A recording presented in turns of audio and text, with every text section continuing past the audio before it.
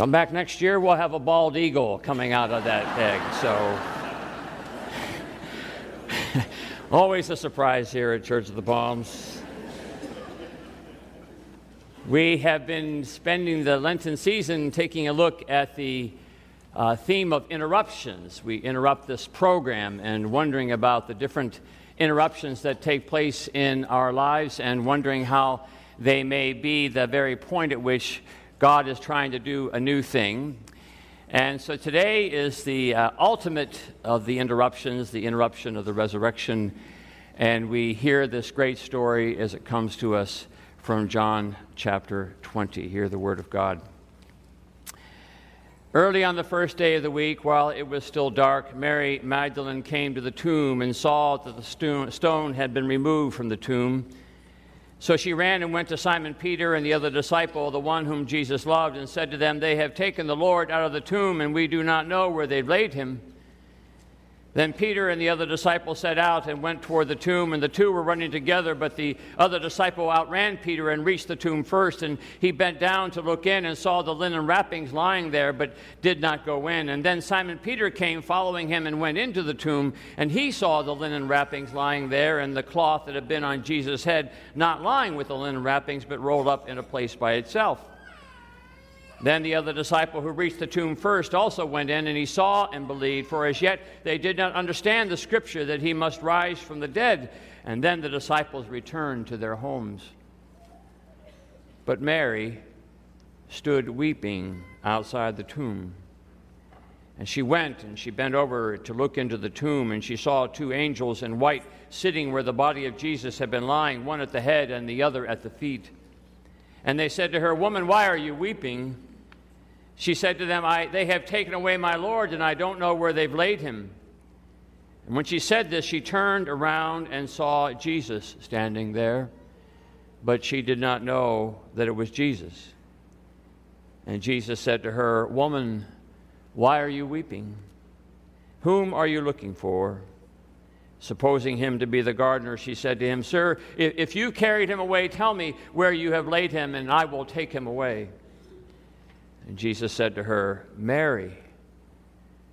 And she turned and said to him in Hebrew, "Rabboni," which means teacher. Jesus said to her, "Do not hold on to me, because I have not yet ascended to the Father, but go to my brothers and say to them, I am ascending to my Father and your Father, to my God and your God." And Mary Magdalene went and announced to the disciples, "I have seen the Lord." And she told them that he had said these things to her. This is the word of the Lord. Let us pray. By your grace and through your mercy, we pray, O Lord, that we would hear again those words from Mary, "I have seen the Lord," and that we may not only hear them but believe them, and that we may rejoice in the new life that we find in Jesus the Christ. For we pray this in his name. Amen. No one likes to think of themselves as an interruption. No one likes to think that they might be the cause of some change of plans. For years, I served as a chaplain to a police department, and one of my duties was to accompany police officers in bringing bad news. In the township where we served, it was the duty of the police department, along with the chaplain, to bring news of an untimely death to unsuspecting family members. It was our job to walk up to the front door of people's homes, ring the doorbell, and when the door was answered, to express to this person standing there unsuspectingly that it was our sad duty to interrupt their lives. It was our sad duty to give them the bad news. It was our sad duty to inform them that their lives would never be the same again. Every time I would do this, I would say to myself, would that someone else could be this interruption? How many times have you stood in traffic for way too long only to find that the cause of the whole thing was some poor soul whose fuel pump had stopped working while they were there in the left lane, and the cause now of everybody's interruption? I've been there a couple of times, including one Christmas day when I managed to drive the family car into a telephone pole caused a 5-mile, 2-hour backup on a highway in Lincoln, Illinois. You want to make people happy? Make them sit in traffic for 2 hours on Christmas Day. Everybody was wishing me a holly jolly Christmas. No one wants to be an interruption. But interruptions can happen in all shapes and sizes. Some of you may remember me telling the story of attending with my family a Tampa Bay Lightning game. I'm sorry to mention the Tampa Bay Lightning team. But we went to one of their games a few years ago, and one of the things about professional sports is that every second of every moment while you're inside the arena, you are entertained by something going on, sometimes even the game itself. You got music, you got video, you got games on the Jumbotron, you got trivia questions, you got stupid little competitions on the ice. So on this particular night, between periods, there came the announcement that we were going to have these corny, distracting games, and one of them was to have two kids, a brother and his sister, come onto the ice, the brother around 17, the sister around 15, and the competition was to see who could shoot the most pucks into the net from center ice, one shooting toward one net, the other shooting toward the other net, both at the same time. So they had the brother and sister line up facing away from each other with sticks in hands, pucks before them, and on the count of 3, the announcer blared, "You start," the crowd's cheering. "Turn around," said the announcer, "turn around." And the brother and sister turned around, and they looked, and there's this pregnant pause, and all of a sudden they could see on the ice 40 feet away from them their Air Force father home from Afghanistan. And the girl stares in wonder, and all the worry of her dad far away, all the sadness of missing him, all the wondering if he would ever come back, all of it interrupted by Dad himself. And she starts to run, and the ice makes the run much slower than she can stand, and she slips and she slides, and she buries her sobbing face into her father's shoulders, and she holds on for dear life.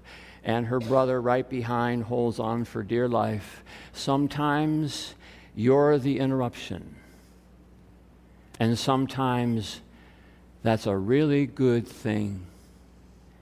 So John tells us a story that in the early morning shadows, a woman named Mary from the village of Magdala, Mary Magdalene, her own life shadowed by the grief of interruption, the interruption of seeing her gracious rabbi die a criminal's death, an unjust conviction and execution. Young Mary makes her way through the darkness of her grief and her shock and her pain and her sadness, and she comes upon the place where all things come to an end, the Garden of Tombs, to visit the tomb of her friend, her rabbi, maybe the only person who saw her for what she was, a child of God. And now all of that was no more. Now it's back to the way things used to be. Now it's back to wondering what life is really all about. So there she strolls through this garden of tombs, expecting to find the stone seal, the stone barricade, the stone cold end to the chapter.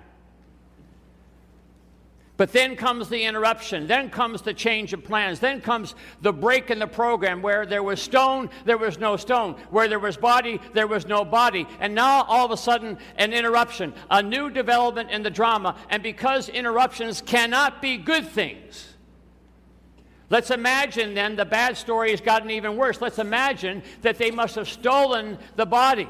It's the only way to look at an interruption, right? Can't be a good thing, has to be a bad thing. So she can't see the man standing right in front of her as the resurrected rabbi. She can't let her mind go there. She can't see except through her tears, and her tears won't let her see standing before her, not death, but life. Mary, he calls her by name. Rabboni, she calls him by name. And now the interruption has been interrupted. The bad news is now the good news. Now death is life. Now the dark past and present are now the bright future. And now she has something inside her that she could never have dreamed she could have, for she has what's inside her is what is before her, the risen Lord.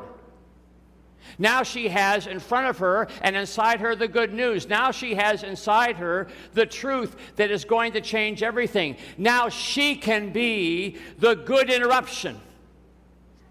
Why in heaven's name would the good Lord choose for her of all people, she of little repute, of wrong gender in a patriarchal society, she of the 7 demons, why would the good Lord choose for her to be the bearer of the good news? Why couldn't it have been Peter? Why couldn't it have been James and John? Why couldn't it have been Caesar, for God's sake? Some respected man, some would believe.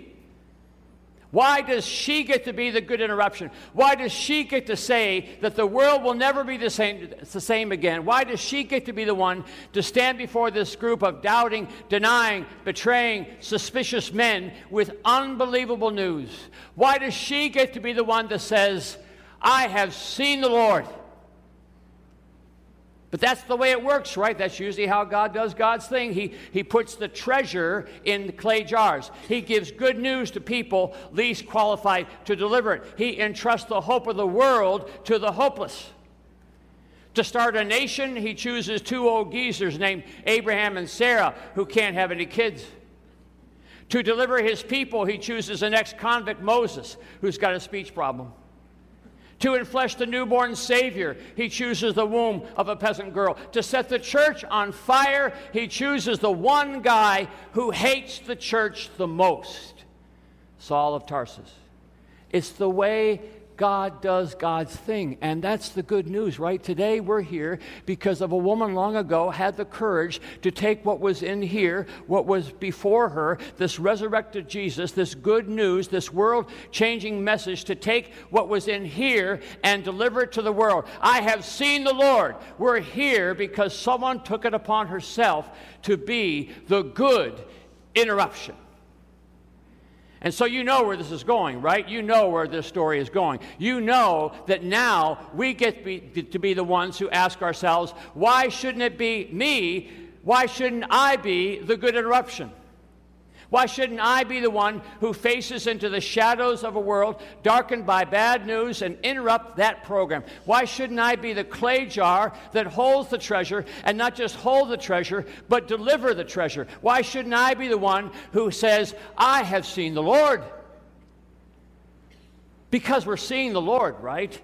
We're seeing the Lord, not just in the lilies. We're seeing the Lord all the time, right? We're seeing the Lord when the sun comes up. We're seeing the Lord when the sun goes down. We're seeing the Lord when the next breath fills our lungs. We're seeing the Lord when we fall in love. We're seeing the Lord when we get more than we deserve. We're seeing the Lord when someone says, I forgive you. We're seeing the Lord when a stranger helps us. We're seeing the Lord when we help a stranger. We're seeing the Lord in that healing touch of a friend. We're seeing the Lord in that full plate that's sitting on our dinner table. We're seeing the Lord in all the many ways by which God reveals himself. We're seeing the Lord even in that desperate Honduran family at the border. We're seeing the Lord in the cross that rises out of the ashes of Notre Dame. We're seeing the Lord, right?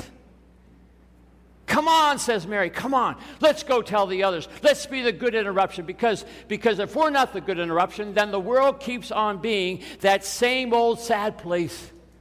The world keeps on being that same old sad place where people argue about politics, where folks try to get ahead of each other, where cynicism wins the day, where dog eats dog, where you only go around once and the one with the most toys wins, where you only one you can trust is yourself, where the headlines tell you it's just going to get worse. Come on, says Mary. We've got good news to tell. We've got a really bad program to interrupt. The hungry are being fed, children are being taught, the sick are being healed, lonely are being visited, strangers are being welcomed, the dead are being raised. We've got some worlds we have to change. How terrible it would be that we would let the world die of its own sad news. Like Phidippides. You remember Phidippides?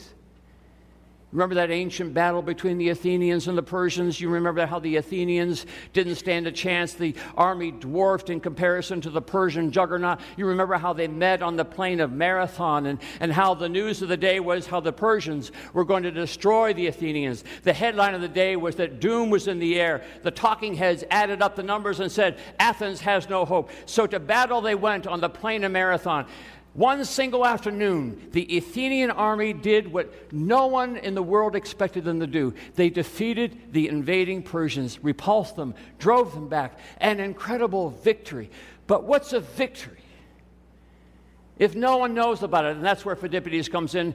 Phidippides is that young soldier who was commissioned by the generals to run back to Athens to tell them the good news, to interrupt the sad program, to turn the world upside down, to declare victory. Victory is all he needed to say. So he ran. That's why we got marathons these days, because Phidippides ran from Marathon 25 miles to tell the news. Because what's a victory without the news? And Phidippides ran, he ran, and he ran, and he ran, and high upon the Acropolis he announced good news, victory. And Athens was never the same again. So our dear sister today runs.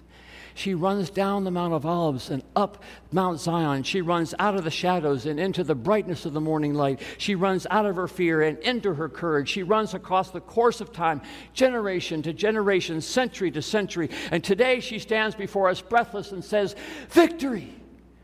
The world doesn't ever have to be the same again. So what is it going to be, my dear friends? Have you seen the Lord? Have you heard the good news? Have you witnessed the victory? Oh, the sad old world is so waiting to hear. The sad old world is just waiting for the good interruption. So how about it? Are you ready to run?